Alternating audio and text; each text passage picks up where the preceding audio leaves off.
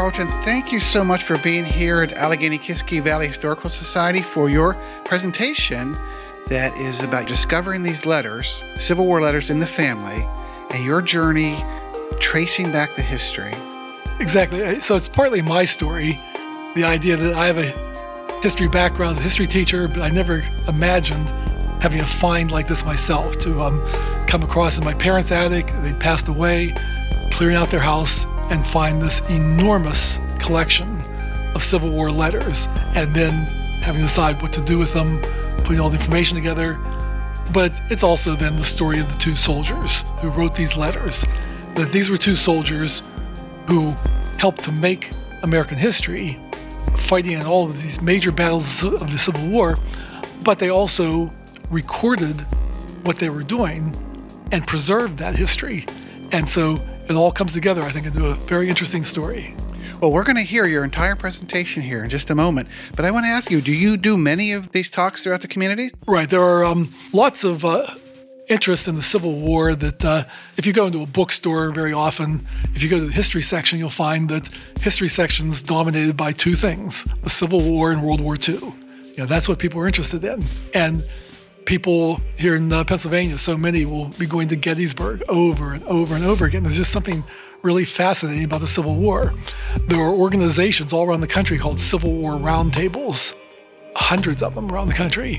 And these are people that meet usually once a month and discuss issues involving the Civil War. And so one of the things I've been doing a lot lately is traveling around, talking to different groups. I just got back a few days ago from talking to the Cincinnati Civil War Roundtable. There's 5 or 6 roundtables around the Pittsburgh area, and they're all over the country. And so I talk to those groups, and also historical societies where you have a lot of people interested in America's past, and I go in and tell this story. Thank you so much. Thank you. I'm Jim Thomas, president of this organization right now. Today we have a real treasure. We're going to hear about something that Carlton found in his attic, turned it into a wonderful book right there. And Carlton is a retired history teacher. I'm sure he's going to tell you more about his life story, and this is being recorded. Jim, could I say just one thing? Sure. So we are recording this, and this will be on an episode of Allegheny-Kiski Chronicle, our podcast. Did you know we had a podcast here? Podcast is basically an audio program that's on the internet, goes out to the world. So we have one here. We started one last year, and we are now episode 7, 8. We're going up. And the purpose of the podcast is to celebrate and promote the wonderful local history that is offered by the museum here and the Heritage Society. We think the world needs to know about the wonderful displays and the archive here. So if you go to the Facebook page or the web page, you'll see a link to the podcast. We're very excited to be here to hear Carlton and to record this today. Yeah, well, thank you all for coming out this afternoon. And I have a story to tell you. And it's a story that starts with something that probably many of you have had to experience at some point in your life. And that is about 12 years ago. After my parents had passed away, we had to clear out their house. And if you've ever had to go through that experience, you know there can be a lot involved in that it's not just furniture and appliances, but there's all that stuff, all the things in drawers and closets and storage areas, and trying to decide what are you going to keep and what are you going to throw out, what are you going to do with all.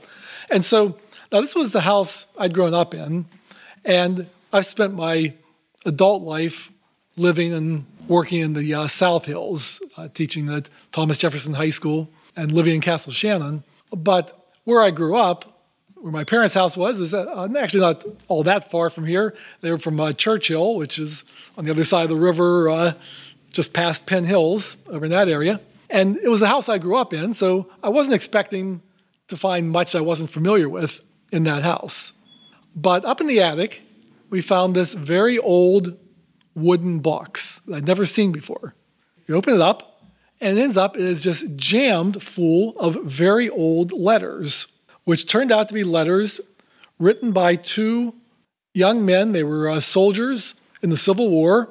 They were from Vermont, part of what was called the Vermont Brigade. And the Vermont Brigade was the 2nd through the 6th Infantry Regiments from Vermont.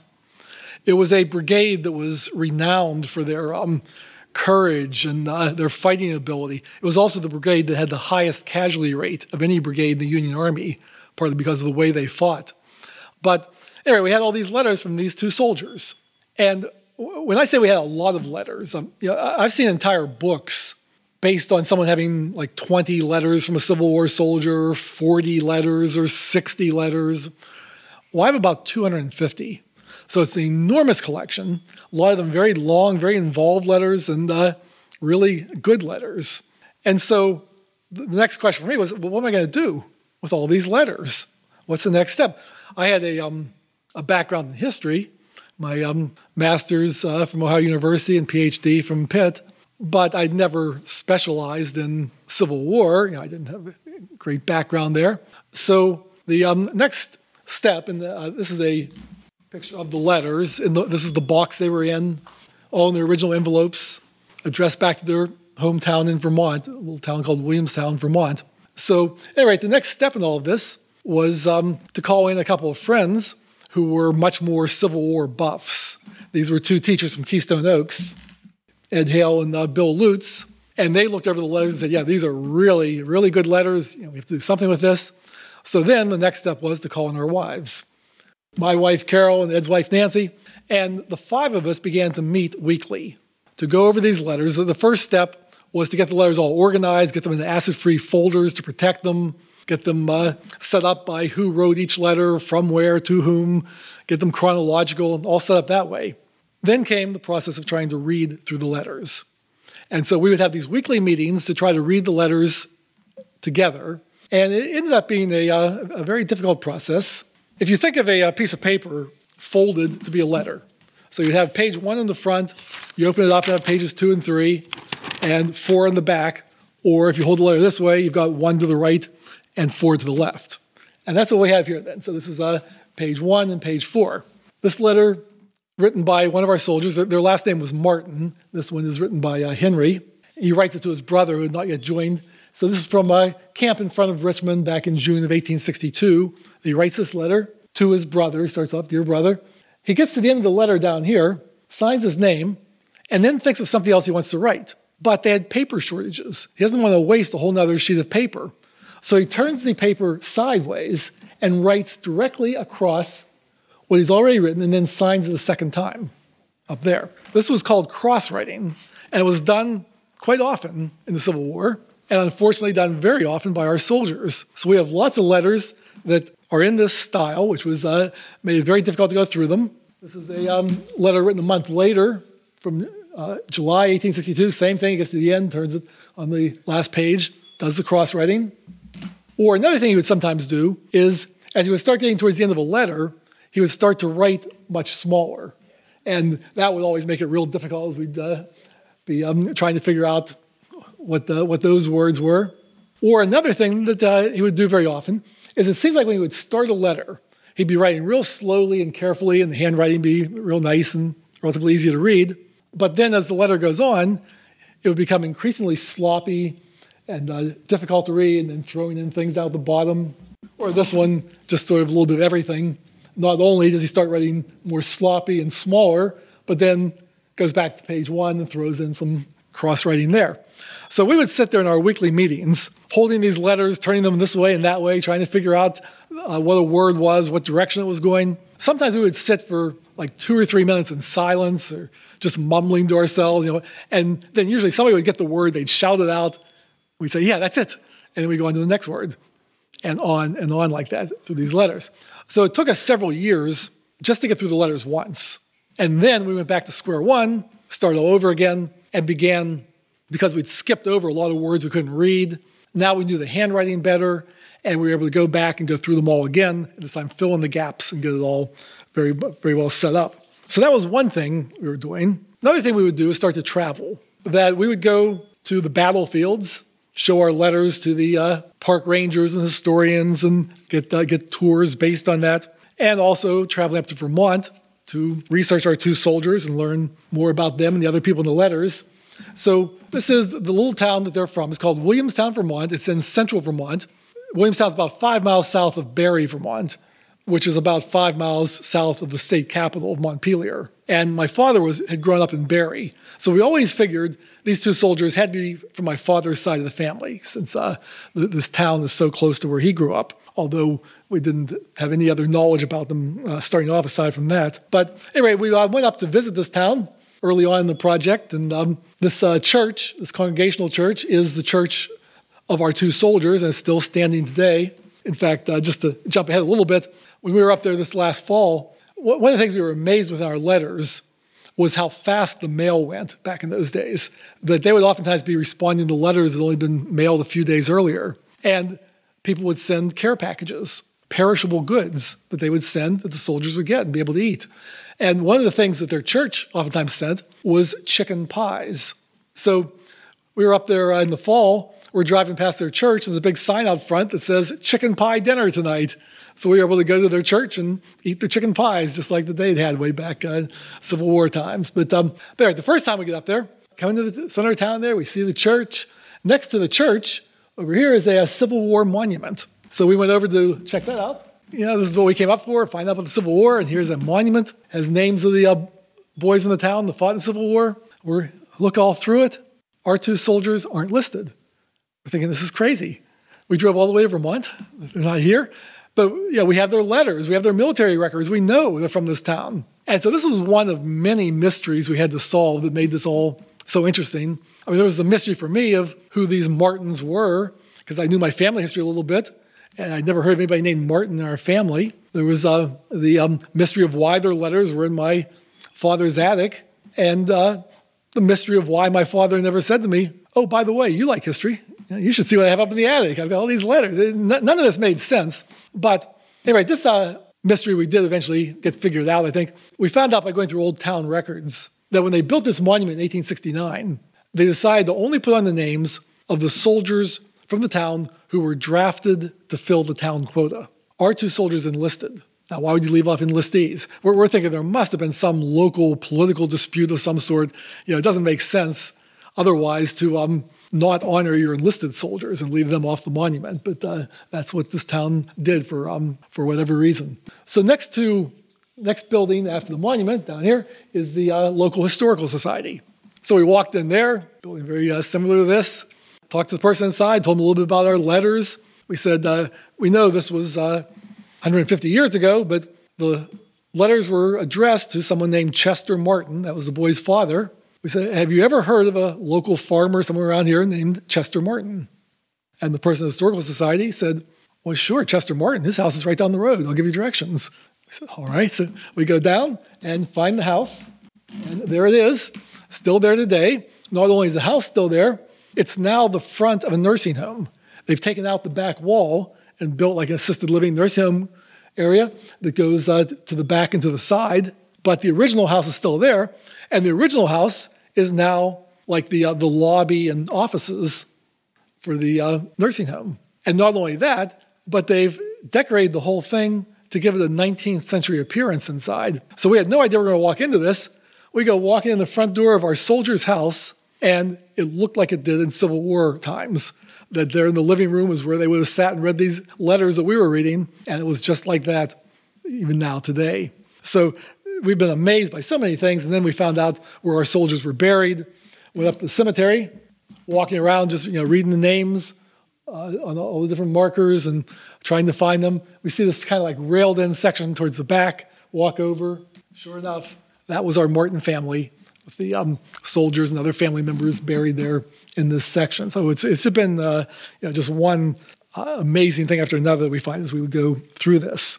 Now, as far as our soldiers, first of all, Henry. So Henry is the younger of the two brothers, but he enlists first, enlisted just after the First Battle of Bull Run. And as far as we can tell, he's someone who was relatively friendly, well-liked kind of person, even though he's not smiling there in the photo, but people didn't smile in portraits or photos or anything back in those days.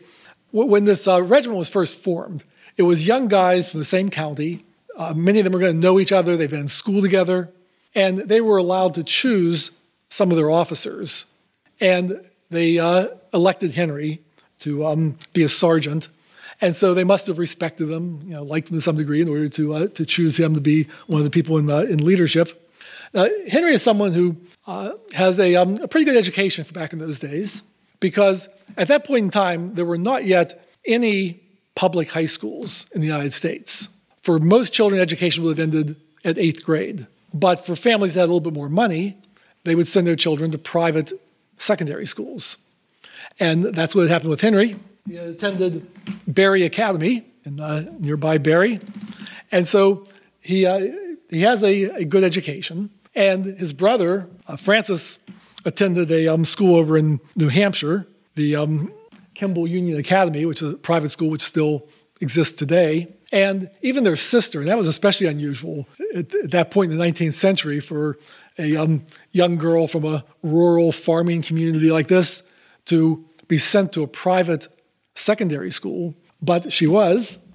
Caroline attended Mrs. Peabody's Select Family School for Young Women on the campus of Dartmouth University in Webster Hall in Dartmouth. And so this is clearly a family that values education. And I think that's one of the reasons our letters tend to be so good, because these soldiers have a better education than most of the other soldiers. And I've read other books, based on soldiers' letters and things, and oftentimes the letters just are not very well written, and they're sometimes just not that good. But these are really well written and very interesting letters that these soldiers put together. We also had in with our letters all kinds of other things, like lots of handwritten orders that had gotten mixed in with the letters, officer commission papers that were in with them. And through trying to make the family connection to these soldiers, I ended up discovering a cousin I didn't even know I had. And after I got in contact with her, it turned out she had a few of the letters that had gotten separated from our much larger collection, and she had Henry's sword.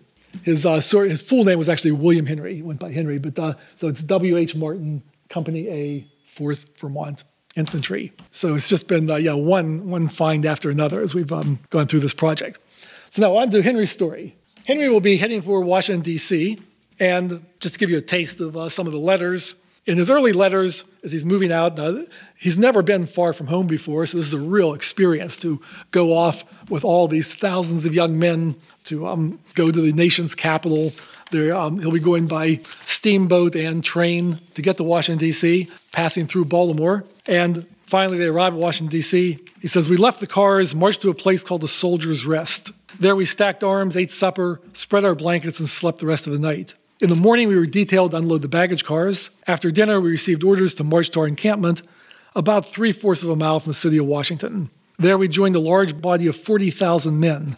I never saw such a sight before. There were thousands of cavalry, flying artillery, infantry. The cavalry were on drill when we arrived.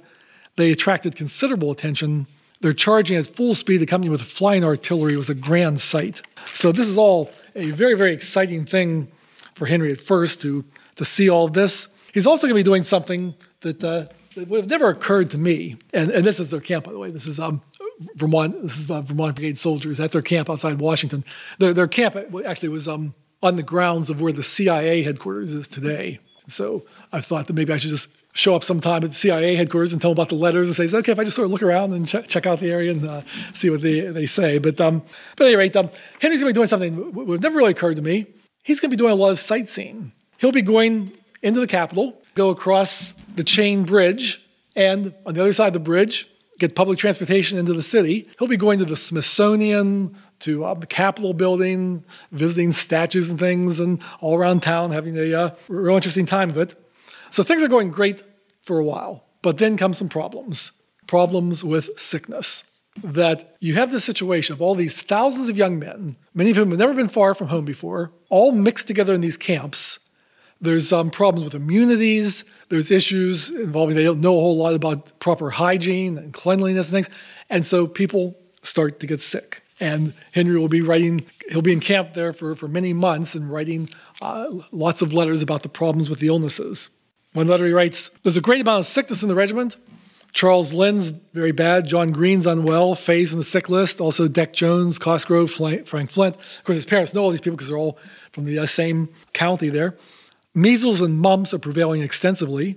Newell Carlton's quite sick with typhoid fever, but we hope he'll soon be better." Well, his friend, Newell, does not improve. Henry writes home in a later letter, "As soon as he was confined to his bunk, I had him moved to my tent where it was more still and more spare room. He remained there about 2 weeks and received as good a care and attention as could be given under the circumstances. He was not in his right mind at nights, constantly spoke of his father, and was finally removed to the hospital. There he grew worse every time his fever changed, and last Saturday night, about 8 p.m., he died." And so this became the first of many friends and relatives of Henry's who will die in this war, and things just keep getting worse. In a later letter, he says, "When we left Vermont, my regiment numbered 1,100 strong, able-bodied men. Over 60 have now died of disease in camp, and a great number more are sick. My company numbered 101. Today, only 36 privates are available for duty." So it's just getting worse and worse. He writes in a later letter, "I see sights that would make any one of you at home shudder. Almost every morning we see outside the hospital a corpse of one of our fellow soldiers, there to remain until the next day. Finally, the corpse is dressed and placed in a pine coffin, ready for burial." This is a photograph of Vermont soldiers at their camp, burying their dead. Henry goes through in this letter the whole step-by-step process, what they do at their burial ceremonies. He gets to the very end of that letter, he says, "All of these scenes we become familiar with and think but little of." So it's like just an everyday thing. Someone else has died, they take them out, they bury them, they go back to their practicing. But it's going to be a very, very difficult time for them there in the camp. Now, one of the things also that caused us to take so long to get through all of these letters was we kept going off on tangents. We'd learn, Henry would write about friends, relatives from back home or there with him in the camp. And then we'd start researching those people and finding out all these stories that were so interesting about them. Just to give you one example about that, I want to tell you about the Lind family. This is Isaac Lind. This is Henry's uncle from back there in Williamstown. Early in the war, Isaac Lind is going to have a commission and be going out west, where he will be in charge of a small group of soldiers way out west in New Mexico. Early in the war, a group of Texans came across the border. Isaac Lind took his men out of their fort to take on these Texans. They fought a very, very small, somewhat unknown battle. It's called the Battle of Mesilla. There was only about 300 men on both sides, so it's not one of your big Civil War battles, and only about 20 casualties. But Isaac Lind, early on, pulled his men back to their fort. He decided that was not really a strong position to be in, so he decided to have his men march to another fort. Unfortunately, some of the men could not bear the thought of leaving their stores of whiskey behind. So they filled their canteens with whiskey instead of water. Next day, out in the hot desert sun, people were becoming dehydrated, getting sick. The Texans caught up with them and surrounded them, and Isaac Lind surrendered his entire command. So he will be relieved of his position. He'll be back in Washington, D.C. while Henry is there in camp. Isaac Lind is hanging around the camp because he's trying to get a meeting with Abraham Lincoln to give his side of the story. Isaac Lind had a son who's in the same regiment as Henry, and the two of them, as friends and cousins, they're going in, the two that are like sightseeing a lot around town. But Isaac Lind also had a daughter. His daughter, Louise, was married to Brigadier General Frederick Dent. Frederick Dent, back in his school days at West Point, had been roommates with Ulysses S. Grant, and in fact had introduced Grant to his sister, Julia, who Grant later married. So Henry's cousin, Louise, who he grew up with back there in Williamstown, is not only married to a Brigadier General, but she's sister-in-law to Ulysses S. Grant. And Isaac Lind has another daughter. His other daughter, Mary, is married to Major Norman Fitzhugh, who's Assistant Adjutant General for General Jeb Stuart, who, if you're familiar with the Civil War, is the great cavalry leader on the Confederate side. And this is a tiny town. It was just amazing. We would find these families and the impacts they would have on the country and things that would happen later in history. It was just quite a story to put this all together. But now back to Henry.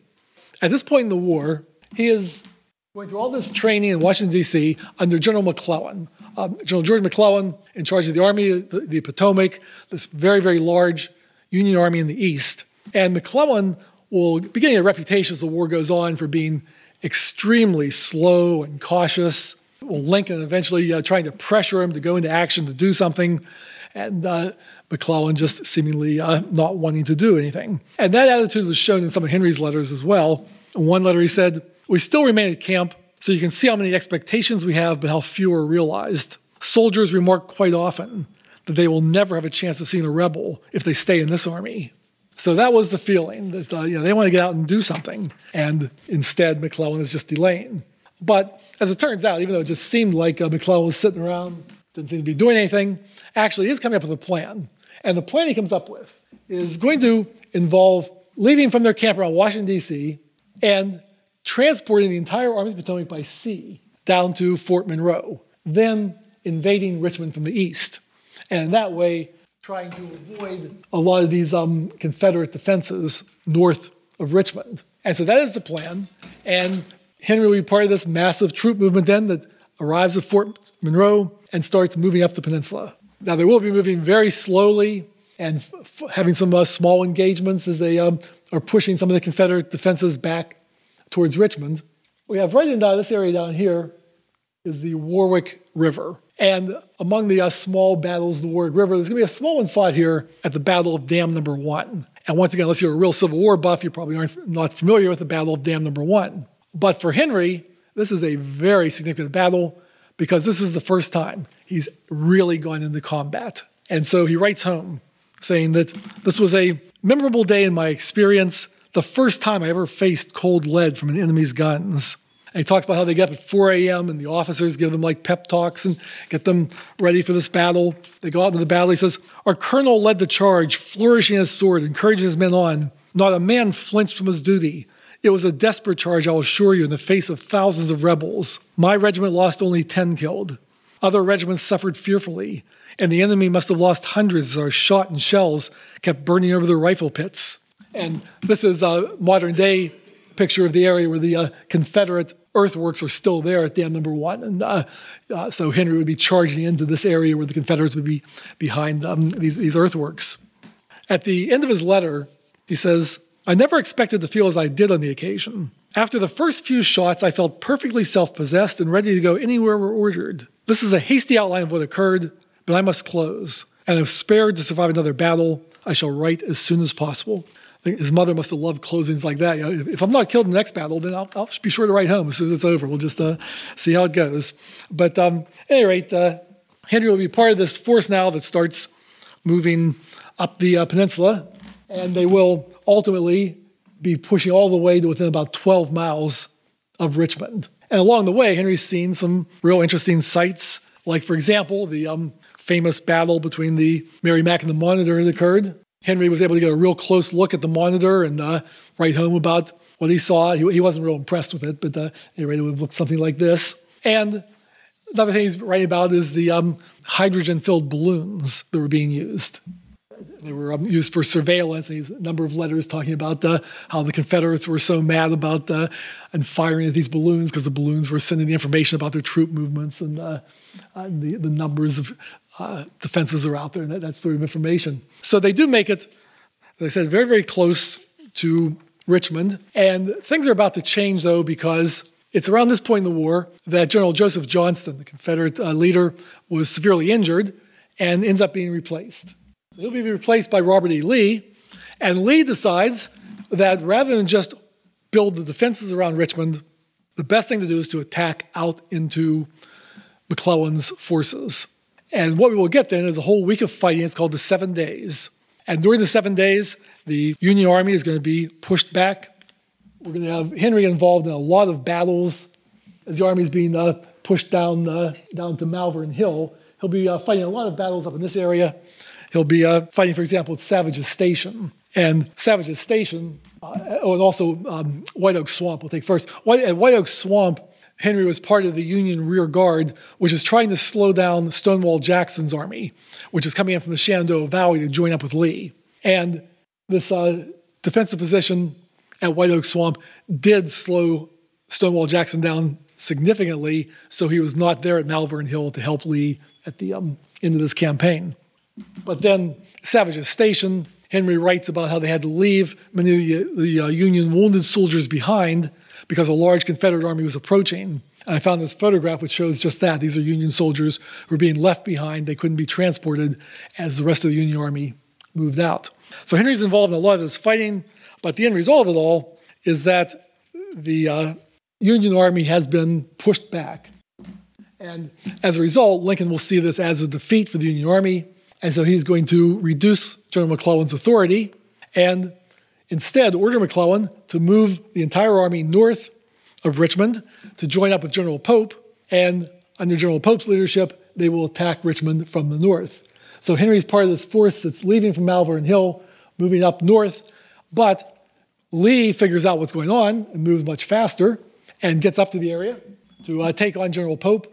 Pope thought he had Stonewall Jackson surrounded over here, doesn't realize that another division under Longstreet was coming in, hitting his flank.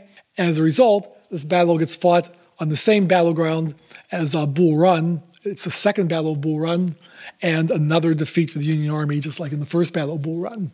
So Lincoln doesn't know what to do next in terms of leadership. He ends up meeting with McClellan and will restore McClellan's position of authority. McClellan now, once again, has the job of stopping General Lee. Lee, at this point, has decided the time is right to invade up through Maryland into the north. But it's right at this time that the Union gets one of the biggest breaks in the war.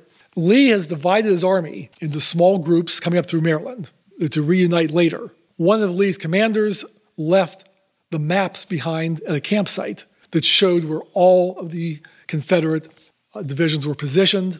That gets turned over to McClellan. If McClellan had moved very, very quickly, he might have wiped out each one of these small groups. But McClellan does not. He does, and he does have some good reason to be careful because his thinking was this might be a trap. Maybe these were left there on purpose to try to pull McClellan in. And so he will move into the area, and Lee finds out what's going on. So Lee's going to be positioned up here around Sharpsburg along Antietam Creek, trying to get his army back together again, and trying to slow down the Union advance. Union Army is going to be moving through this mountain range, which is called South Mountain. There are several gaps where the Confederates will be trying to stop the Union from coming through. Henry is in the 6th Corps under Franklin.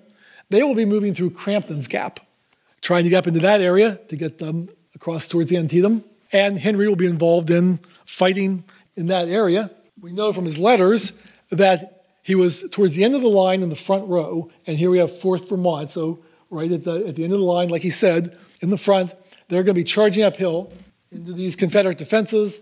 And so Henry would be somewhere in this line here, charging up into these Confederates who are entrenched up above. There were so many Union soldiers, they outnumbered the Confederates so much, that the Confederates will retreat back towards Antietam. But they did what they had been sent there to do. They've greatly slowed down McClellan's advance. So I can't imagine what it'd be like to be in this line trying to go uphill into these kind of defenses. But after this battle, Henry writes home, and it seems that he has he's sort of at the end of his rope here. He says, "How long is this incessant fighting to continue? Ever since we left Washington, the cannon has been booming. It seems like a severe fight every day. I was never before exposed to such a galling fire. Many a bullet whistled seemingly very close to my head, but I did not feel like dodging, but felt perfectly cool and self-possessed. Still, it's a hard place to stand in. But trusting in the Lord to protect me, I go forward wherever I am ordered." And where are they ordered? Well, to Antietam, the single bloodiest day of the Civil War. So right at the point where Henry's sounding like he's had enough of this fighting, he's about to go into the worst single-day battle of the Civil War. So what we have at Antietam is the 6th Corps won't be there right away. Antietam starts very early in the morning. And the 6th Corps, because they've been fighting here at Crampton's Gap, will be not getting in until about 11 o'clock in the morning. But the battle starts real early. Where a lot of fighting up around the Dunker Church and West Woods starting at dawn. The 6th Corps comes in late, and when they get there, they start making a difference right away. They will be coming down towards the Sunken Road, Bloody Lane area, and pushing Confederates back. But then McClellan orders them to halt and return, and places them back up here in reserve. The reason is McClellan, looking over the Confederate army, was convinced that this could not be all there was. Based on his intelligence reports, he thought the Confederate army was almost twice the size it actually was. So he decided to pull the 6th Corps back to set up a hillside up here and then use them later when the rest of the Confederate army came out. But there was no rest of the Confederate army. If you visit Antietam, the old Vermont Brigade has a marker just down from the information center showing the point where they drove onto the field originally and pushed the Confederates back, Henry and the 4th Regiment. but as I said, then pulled back after advancing to that point. And so as it turns out, the Battle of Antietam is a Union victory, but Lee is able to retreat and still has his army intact. And so Lincoln's not going to be real happy with it, but it's also just tremendous casualties. In the Battle of Antietam, in this one-day battle, there were more American casualties than in all of the battles of the American Revolution combined, plus all of the battles of the War of 1812 combined, plus all of the battles of the Mexican War combined, all in one day at Antietam. And Gettysburg will later have even far more casualties, but Gettysburg's fought over 3 days. This was all just in this one day. And so with all these casualties, plus the fact that Lee's army has gotten away, Lincoln is not happy with this. Henry writes about the casualties. He says, after the battle was the worst of sights. Every house was filled to the brim, as thick as they could lie. And here we have one of those houses at Antietam being used as a hospital. Still there was not room. All the barns were filled the same way. Still there was lack of room. Nearly 100 had to lie out of doors. Many remained on the field 3 days. Many did not have their wounds dressed for 2 days. Their wounds in some instances became maggoty. The dead had to be piled in heaps and burned, as it was impossible to bury them all. When I showed that letter to a historian in Antietam, he said he had heard stories that supposedly there were so many dead bodies, they couldn't bury them all, so they just started stacking bodies up and burning them. He said he never before saw a first-hand account like this saying, yes, that's what we did. We just burned the bodies. And here it was in this letter. At any rate, next step in all this is a change in leadership because Lincoln is not happy with McClellan. He'll be replaced with General Burnside. So with General Burnside, we get a new word in the English language with sideburns for his facial hair, but also a new plan. Burnside's plan is going to be to move the Army of the Potomac very quickly down to Fredericksburg, to have pontoons brought down the river, put pontoon bridges in place, have the army quickly cross to Fredericksburg, move up to the heights above the town, and wait for Lee's army to arrive. So that was the plan, and it might have worked. It could have been a good plan if everything had just fallen into place perfectly, but that's not the way it's going to work out. The army does get very quickly down to the river outside of Fredericksburg, but the pontoons aren't there. And they sit and they wait, and they wait. And while they're waiting, the Confederate army arrives, and they will go to the heights above Fredericksburg, so they will be the one in the strong position. Once the pontoons arrive, it's going to be difficult even just putting the pontoon bridges in place, being fired at the whole time, and then crossing over to Fredericksburg. Probably the prudent thing to have done would have been for Burnside to say, well, this plan didn't work. We'll try something else. But the problem is, this is December of 1862. The Emancipation Proclamation goes into effect January 1st. There's great political pressure on Burnside to have a victory before Emancipation Proclamation goes into effect. And faced with that, he goes ahead and launches the attack. So if you visit Fredericksburg today, you probably spend a lot of time up here where the stone wall is, because that's where most of the Union forces are going to be coming across through the town, up the hill, decimated before this stone wall. Or if you've ever seen the movie Gods and Generals, it shows a very clear example of how all these regiments go through the town, up the hill, and get defeated. But there's another part to this battle as well, a couple miles downriver. And this is where Franklin's Sixth Corps, that Henry's a part of, this is where they're fighting. More pontoon bridges were put into place, and the plan here was to try to break through Stonewall, Jackson's defenses, get behind the Confederates, and attack them from that direction. So Henry, we know from his letters, was positioned along Deep Run Creek up here. And now if you do visit Fredericksburg, you probably won't be spending much time down here, because whereas this is all national park, this area is developed today. In fact, there's a Wawa convenience store around there where Henry was. But the creek's still there, so we were able to walk with our copies of the letters through the gas pumps and past the convenience store and up behind where the creek was running, and able to see where Henry was positioned up on top of a little hill, where for a large part of this battle, he's looking down. In fact, we have this is a blow up of that. So Deep Run Creek is right up here. Henry is positioned right along the creek and is seeing a lot of this fighting take place. Now, much of this fighting is these blue arrows, Union regiments trying to break through and getting stopped unable to get through those defenses. But there's also one big red arrow up here, which is coming right at Henry. These were North Carolina regiments who felt that there's artillery back right in here behind these Vermont troops. If they could break through the Vermont troops, they could capture the artillery. So they're going to try to come alongside the creek to do that. Henry is going to be then part of this group trying to stop them. He will be writing about this in his letter. He says, I ordered a retreat of a few rods, halted, commenced firing. Still they came and gave another volley, wounding 6 men. Just then, I saw the 3rd Regiment coming to my assistance. Well, while this is all taking place, Henry had a friend who was back behind here in reserve, who apparently liked to draw. He took out a piece of paper and drew what was happening. And this was in with our letters, so it's kind of hard to read. Right over here it says 4th Vermont. So this is Henry's regiment, positioned here, and this one says 3rd Vermont. So they had been up on this hillside, but these are the North Carolina troops that have pushed them back down. And Henry says they halted and regrouped and are firing back. And he said the 3rd Regiment came to their assistance. The 3rd Regiment's coming along here. And then the next thing he says is that then our batteries opened. So the cannon are back behind them now, firing over their heads into the North Carolina troops.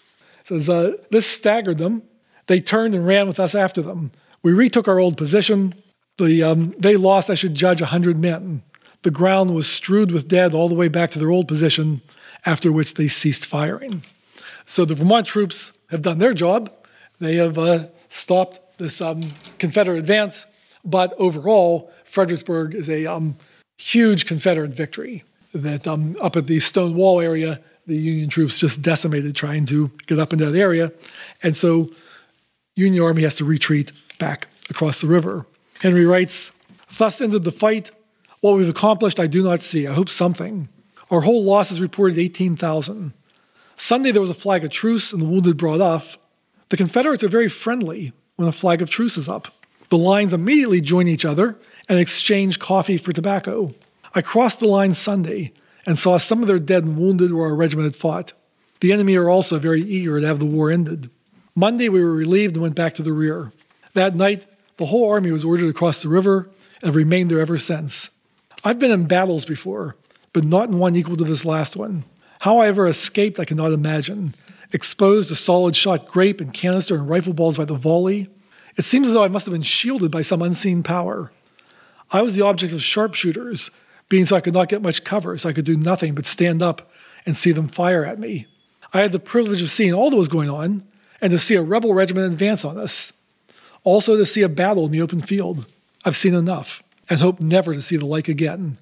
If I ever felt grateful, it was when darkness covered the field. And so the Union Army pushed back at this point across the river.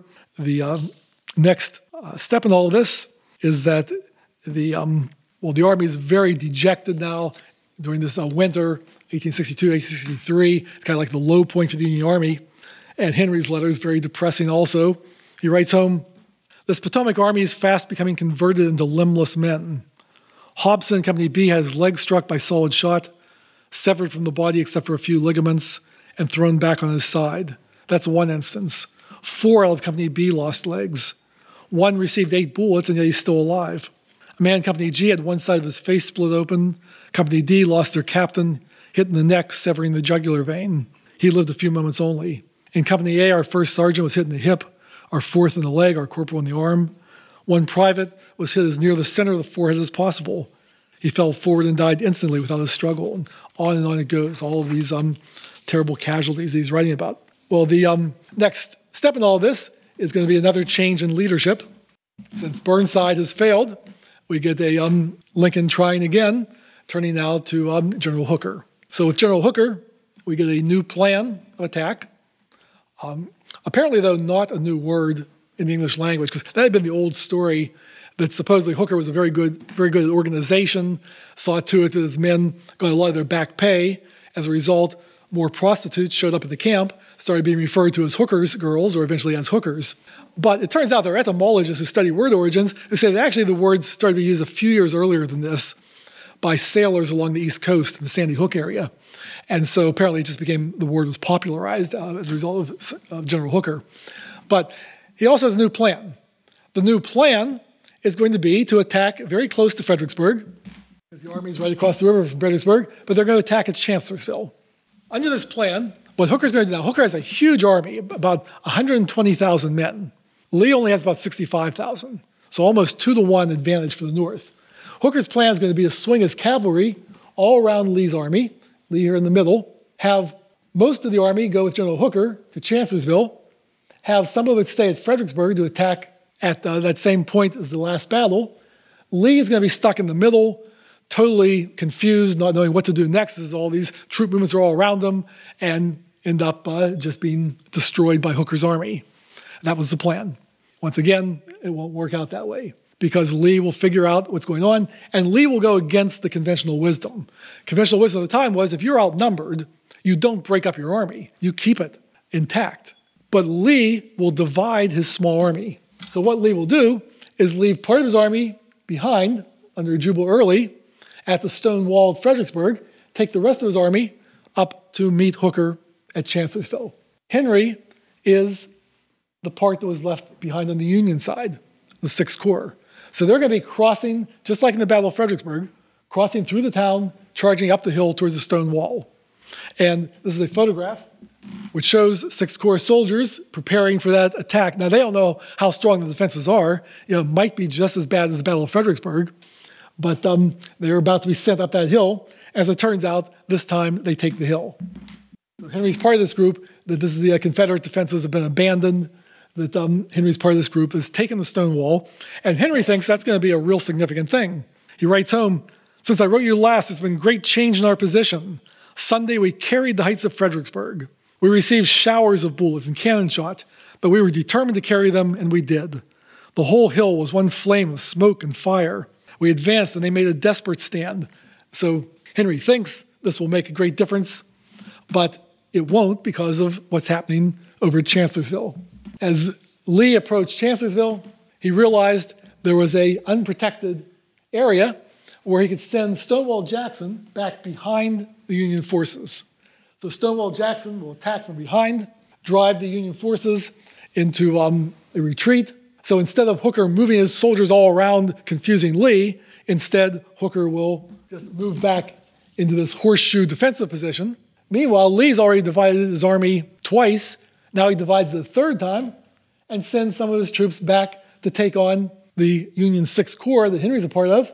They'll fight here at Salem Church, and Union forces are defeated and have to retreat back across the river. When Hooker hears that the 6th Corps is retreated, Hooker decides he must retreat as well, and so it's another horrible defeat for the Union Army. At that point, even though it's been a big victory for Lee, Lee is concerned that eventually Lincoln's going to find the right leader and be able to defeat his smaller army. So Lee decides now's the time to invade the North, to try again. He is going to try to move his army up through Maryland and attack into central Pennsylvania. So the Confederate Army moves up in that direction, and Union Army is following behind. We also get a change in leadership, as now General Meade will be taking over the Army of the Potomac as they move up into Pennsylvania. And Henry is part of like the rear guard of this enormous Union Army as it's moving up through Maryland. He writes home, "We are now on our way to Maryland in all possible haste. We are expecting one of the roughest campaigns we ever had." Now, this is in the middle of June, 1863. It's very hot and humid. They're marching sometimes 20 miles or more a day. He said, "It is reported that 40 men have died on the road on account of the heat. Many are sunstruck. We never saw such hard marching before. We are covering the rear of the Potomac Army and have got the trains all safe within our lines. If this thing is properly managed, we will annihilate Lee's army. We're dreadfully worn down. Pray for us. Thousands are to be sacrificed within the next few weeks." Now, you couldn't be much more prophetic than that. This is 3 weeks before the Battle of Gettysburg. Henry says, thousands are about to be sacrificed in the next few weeks, but if we handle this right, we are going to destroy Lee's army. And that's going to be pretty much what's about to happen. When it begins on the first day, Henry's 6th Corps is about 35 miles away. So they're going to be missing out the first couple of days of this battle. So in the first day, Union forces are hit hard and pushed back and start forming this famous horseshoe defensive position. Second day, lots of fighting occurring in a lot of famous places in the Peach Orchard and Devil's Den, Little Round Top, with the charge by Chamberlain down Little Round Top, and the wheat field. And it's interesting in the wheat field that Henry had a cousin who was fighting down in that area, George Smith. George Smith was this real friendly, kind of fun-loving sort of guy, always writing about the young girls he's met along the way and things. But in this battle, he is hit in the chest. Now, typically, in the Civil War, if you're hit in the chest, there's not a whole lot of chance of survival. In this case, though, the combination of distance and wind velocity and humidity and everything played a part caused him to be hit with enough force. He's knocked to the ground, rips open his shirt and looks. The bullet had not penetrated. It had bounced off of him, and he's able to get back up and continue on in the battle, and ends up with a real interesting life later as time goes on. That after the war, he went out west with General Sheridan, fought in the Indian Wars out west, came back east to Philadelphia, went into business, and by the end of the century, he was one of the wealthiest people in Philadelphia society. But anyway, back to Henry and the fighting. So the 6th Corps arrives about 4 o'clock in the afternoon the second day. They're in the General Sedgwick. They will be placed right behind Little Round Top. So they are held in reserve. As it turns out, on the third day of fighting, if you're familiar with that battle, General Longstreet did not agree with Lee. Longstreet felt that if you're going to fight, rather than hit the center of the lines, try to outflank them, try to move out around this direction, in which case, if his advice had been followed, they might have been going right into where Henry was located. But instead, Lee's going to decide, no, they've hit both ends of this fishhook. It's got to be the center. It's the weak point. And so Pickett's charge will go right into the middle of these defenses. That means Henry will not be actively involved in Gettysburg at all. He'll be back here in reserve. But because they were not involved in the battle, when Lee's army retreats in defeat, the 6th Corps is sent to trail them back down into Maryland. And at Funkstown, Maryland, a couple weeks after the Battle of Gettysburg, there'll be a small engagement. Only 479 casualties at Funkstown, which pales in comparison to the 51,000 plus at Gettysburg. But Henry's one of the 479. He's hit in the shoulder with shell fragments. So Henry's going to be out of the war for a little while. He'll be back home in Williamstown for about 2 months. And some interesting things will happen while he's back home. For one thing, he is going to end up engaged. But it's a secret engagement. And so we had another mystery to solve. Why a secret engagement? And we think we have it figured out. Henry had a little notebook he kept in, it was in with the letters. And in his notebook, he kept a record of every letter he received and every letter he sent during the war. Well, he must have liked to keep records for something. I don't know why you would do that. But anyway, this young girl, Laura Ainsworth, he'd never once corresponded with her up until this time. Now, this is a small town. They're on the same age. They obviously know each other, but they must not have been very close. Now he goes home on this medical leave and apparently just really hits it off with Laura. And we know that they went on a picnic with their friends and he proposed. So we're thinking what must have been going on here was probably they felt that either her parents or his parents would not be happy about this whirlwind romance. So he's come home on leave and just like that, they're engaged. But they're excited, they want to tell someone, so they tell their friends, but they swear their friends to secrecy. For 1 year, they're not to tell anyone that the two of them are engaged.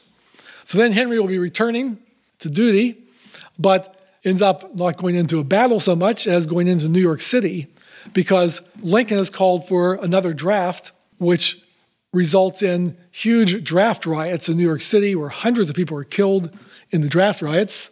It just kind of seems like anywhere where there's big action in the East, Henry's always there. So now he's part of this group that's putting down the draft riots in New York City and writes home about the back and forth, talking with the people in the city about the rioting and how the army's going to respond to it. Now, something else that happens around this time is going to be that Henry's brother will enter the war, his brother Francis. And Francis is a very different personality from Henry. Francis had a lot of problems. He's the older brother, but he hadn't joined the army, had a lot of problems that seems that he had a lot of health problems like stomach disorders, but also he was had like emotional problems, seems to have suffered from depression, or what they would have called melancholy back in those days. And so even though Henry tended to think every young guy should be joining the war, not his brother. He'd written to his brother, this is not for you. You should stay out of this. But Francis will decide to join. And there was a lot of pressure on young guys to join. And there was also financial incentives. Bounties were paid from the state and local governments. And so for whatever reason, Francis finally decides he's going to do it. He will join the army. And once he gets in, he also writes very, very well. He wrote secretly as a war correspondent using a pseudonym. And when we later found out what his pseudonym was, we were able to go back in Vermont to look at the on microfilm from the Vermont Chronicle and find all of his dispatches. So we were able to include those in with the letters of everything that Francis wrote during the war. But at any rate, once he gets in, he's going to have some problems. Like it seems like Francis was someone who didn't have much of any friends. In one of his letters home, he writes that he's in a different regiment than Henry. He says he doesn't like going over to Henry's camp because there are too many guys from Williamstown in that regiment, and he doesn't like seeing a lot of the people from his hometown. So got a lot of problems that way. But the funny thing about Francis is going to be that this war is going to destroy so many young men in so many ways, physically and emotionally. But Francis is going to thrive in this new environment. He is going to start doing really well. His health gets better than it's ever been before. He's going to attribute it to the outdoor living, making him healthy. He likes the food. He writes on one of his letters, he likes the camp rations better than home cooking, which must have made his mother feel great to hear that one.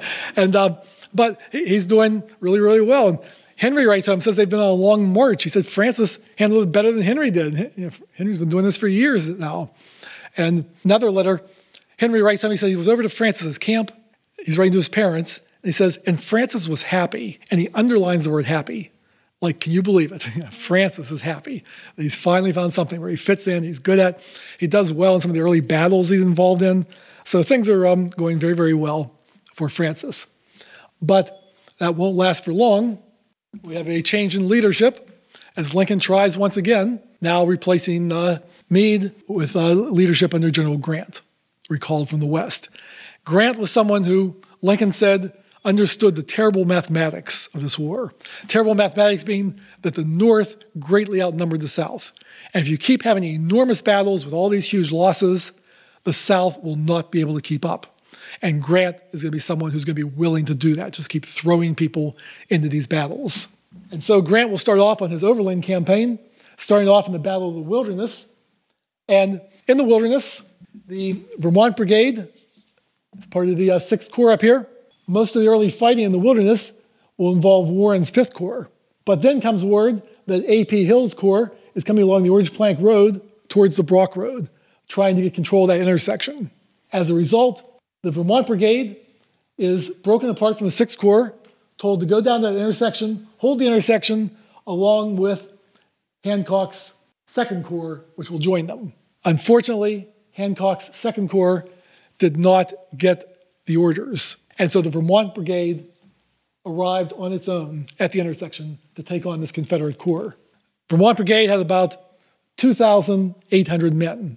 They're going to be facing a Confederate Corps of 14,000 coming at them, and they refuse to retreat. Out of the 2,800 men, 1,234 casualties. But they hold the intersection long enough until finally Hancock's Corps arrived to reinforce them, and as a result, that pivotal intersection does get held. Among the 1,234 casualties, both Henry and Francis are casualties. Henry much more severely, and as it turns out, Henry dies 3 days later in one of the hospital areas. Francis will be there by his side, able to write home to his parents about his brother's death. Francis will continue on, is first in the hospital in Fredericksburg recovering from his wounds, but then rejoins as the Union Army keeps moving south and Lee keeps moving, blocking them from Richmond. The day of the Cold Harbor attack, Francis joined the army, rejoined his regiment, and then we circling on down to Petersburg, fighting in that area. But then the Vermont Brigade and the rest of the 6th Corps is going to be sent up into Shenandoah Valley to join up with General Sheridan. They'll fight a big battle at Cedar Creek. At the Battle of Cedar Creek, Jubal Early's Confederates take the Union Army by surprise. In the early morning fighting, Francis sees one of his friends hit, goes over to help him. While he's doing that, Francis is hit just above the ankle. He'll be taken to one of the battlefield hospital areas, which would be like this, where the surgeons are working. Ends up being given chloroform to have his wound looked at. This is a surgeon's kit from the Civil War. And a surgeon's kit is going to be composed mostly of saws and blades because that's what they did. The real danger was infection. They didn't have any antibiotics or anything like that. If infection started to spread, they couldn't stop it, except by amputation. And so Francis is given chloroform, told they don't know if he's going to be able to save his leg or not. He'll wake up and find that they did have to amputate. He'll wake up out in one of these outside recovery areas, and his leg is amputated, just the lower portion down around the ankle. He's then transferred to another hospital, better care in a military hospital like this, but what they found was the amputation had been done so poorly, with bones still sticking out, they had to re-amputate much further up. After the second amputation, Francis ends up looking like this. And so, was it all worthwhile for Francis, everything he went through? Well, in his last dispatch for the newspaper, he writes, the 19th of October, now of historic note, was an episode in my life ending my career as a soldier and necessitating me to act for the remainder of my days in a sphere entirely different from what I would have chosen. And then he tells the story I just told you of getting shot and the two amputations. He gets to the end of his dispatch, he says, as this is the last of my series of letters as an Army correspondent, I will say in conclusion that while I regret the casualty which has befallen me, still, it's only the fortune of a soldier, and I do not regret that I responded to my country's call, nor feel that I've served to no purpose in a just cause. Though I've never done all I could wish as a soldier, still I've endeavored to do my duty, not shrinking from danger or hardship when called upon, and I am satisfied. If others wish to engage in the same service, I would say to them, chances are that their lot may end up similar to my own, but the cause is worthy of the sacrifice, and I would bid them go forward. And that ends his dispatches.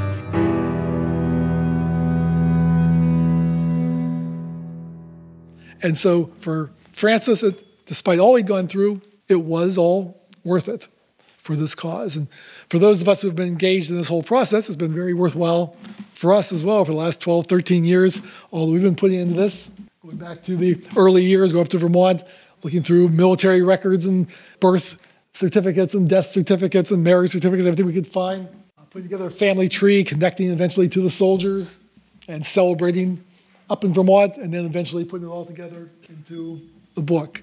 I can remember way back when this project was first started, I remember telling my younger daughter a little bit about the letters and how maybe someday I'd write a book about it. And she paused for a moment and said, do you think you could add some vampires?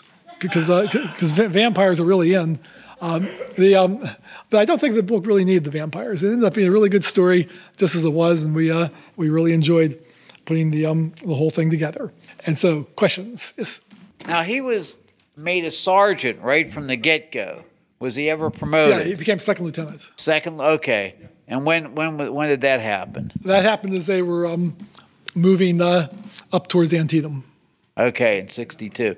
And he went into the draft, the riots in New York City right after Gettysburg. Right. So many of these were racially motivated in New York City. Mm-hmm. Did he mention, and plus the slavery issue, especially after the emancipation, did they mention any of that in his letters at all? Yeah, definitely. As far as the racial element of the draft riots, it was kind of odd that it was the draft riots were led largely by Irish immigrants who were in some way blaming the African Americans for the Civil War. Saying, like, this is your fault that this is all happening. And so that was a lot of the rioting was attacking the African Americans. As far as Henry's views, that they really changed. Because he's from this little town in Vermont. I doubt if he'd ever seen a black person prior to the war. And as time went on, he's going to really be changing his feelings. At one point, he writes home about how he met this young black guy who he's writing about how intelligent he was, saying he should be going to college. Now, this is a point in time where very, very few people went to college. And he's writing that this former slave should be going to college. And there were a number of cases like that where he's going to be really impressed with. He refers to this quick-witted race of people that he's found in the South. Yeah. Other questions? Yes. Did you ever find out how the box of letters got into your father's attic? I think so. It's all speculation, kind of. But I think what happened was when we tried to make the connection to the soldiers, and that took a long time because it turns out my grandfather had been married twice. His first wife had died relatively young. It was through the family of his first wife that we finally made the connection to the soldiers. So it's not a real direct connection, but we think what happened then was that the letters stayed with my grandfather, and then eventually, after he died, just with my grandmother. When she died, back around 1980, my father went up to New England, emptied out her house. We think what happened is he found this very old box of letters, said, I'm going to have to look at this someday, brought it home, stuck it in his attic, and I don't think he ever opened it up. I think it sat there until I found the box sitting there in the attic. During your talk, when you said Henry died, I was crushed. I wasn't expecting that. You just dropped it on us. I know, yeah. And I just taught a course on this at Carnegie Mellon. One of the people said that they couldn't believe it. He started crying in the book when he got to that part. He said that because you do get to, and I get kind of choked up, especially in the longer course I teach, when I finally get to go through that whole thing and the description of it, because you really feel like you know these people. You really get close to them. And so, yeah, we were crushed too when we got to that part. Had you read about the Civil War?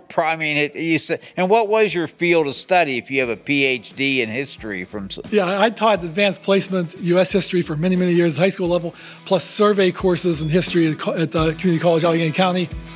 But so I knew enough about the Civil War to teach the basics, the major battles, major generals. I was in no way an expert on it. The book is available on Amazon. It's $19.95, or if you act now, I do have copies with me that you can have for the same $19.95, but no shipping, handling charges, taxes, nothing like that. And for an additional 5 cents, you can even have it signed by the author. So you can't beat that. So thank you all very much.